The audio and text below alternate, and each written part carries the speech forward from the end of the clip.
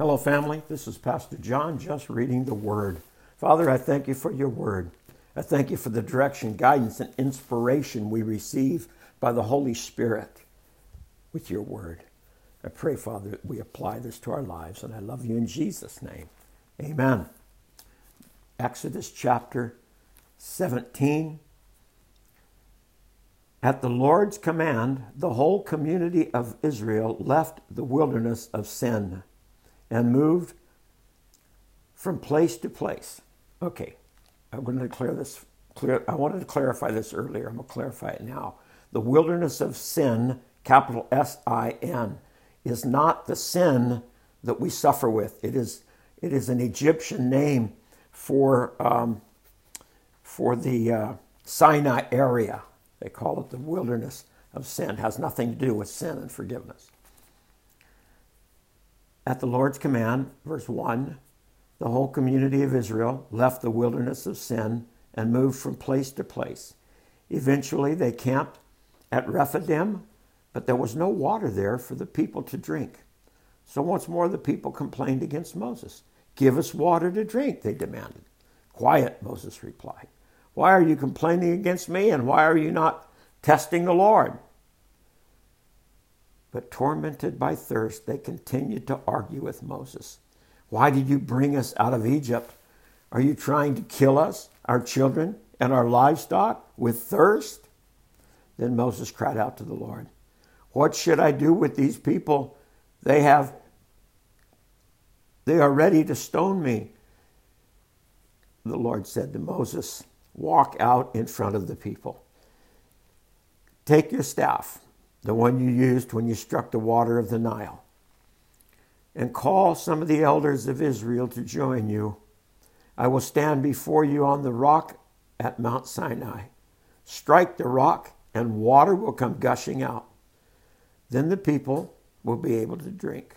So Moses struck the rock, as he was told, and the water gushed out as the elders looked on.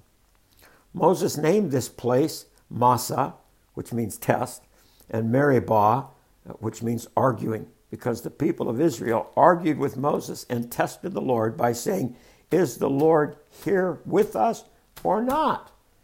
Wow, the cry of so many hearts today. Is the Lord here with me or not? Thank you, Father. Verse 8, while the people of Israel were still at Rephidim, the warriors of Amalek attacked them. Moses commanded Joshua, "Choose some men and go out and fight for the army of Amalek for us. Tomorrow I will stand on top of the hill, holding the staff of God in my hand." So Joshua did what Moses had commanded him and fought the army of Amalek. Meanwhile, Moses, Aaron, and Hur climbed to the top of a nearby hill. As long as Moses held up the staff in his hand, the Israelites had the advantage. But whenever he dropped his hand, the Amalekites gained the advantage. Moses' arms soon became so tired he could no longer hold them up. So Aaron and Hur found a stone for him to sit on, and then they stood on each side of Moses, holding up his hands. So his hands held steady until sunset. As a result, Joshua overwhelmed the army of Amalek in battle. After the victory, the Lord instructed Moses, "Write this down on a scroll as a permanent reminder and read it out loud to Joshua. I will erase the memory of Amalek from under the heavens." Moses built an altar there and he named it Yahweh Nisi, which means the Lord is my banner. He said, "They have raised their fist against the Lord's throne.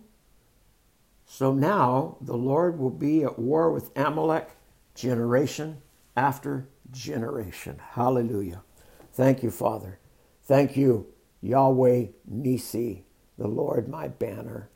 I love you, Lord, and I thank you for your word in Jesus' name. Amen.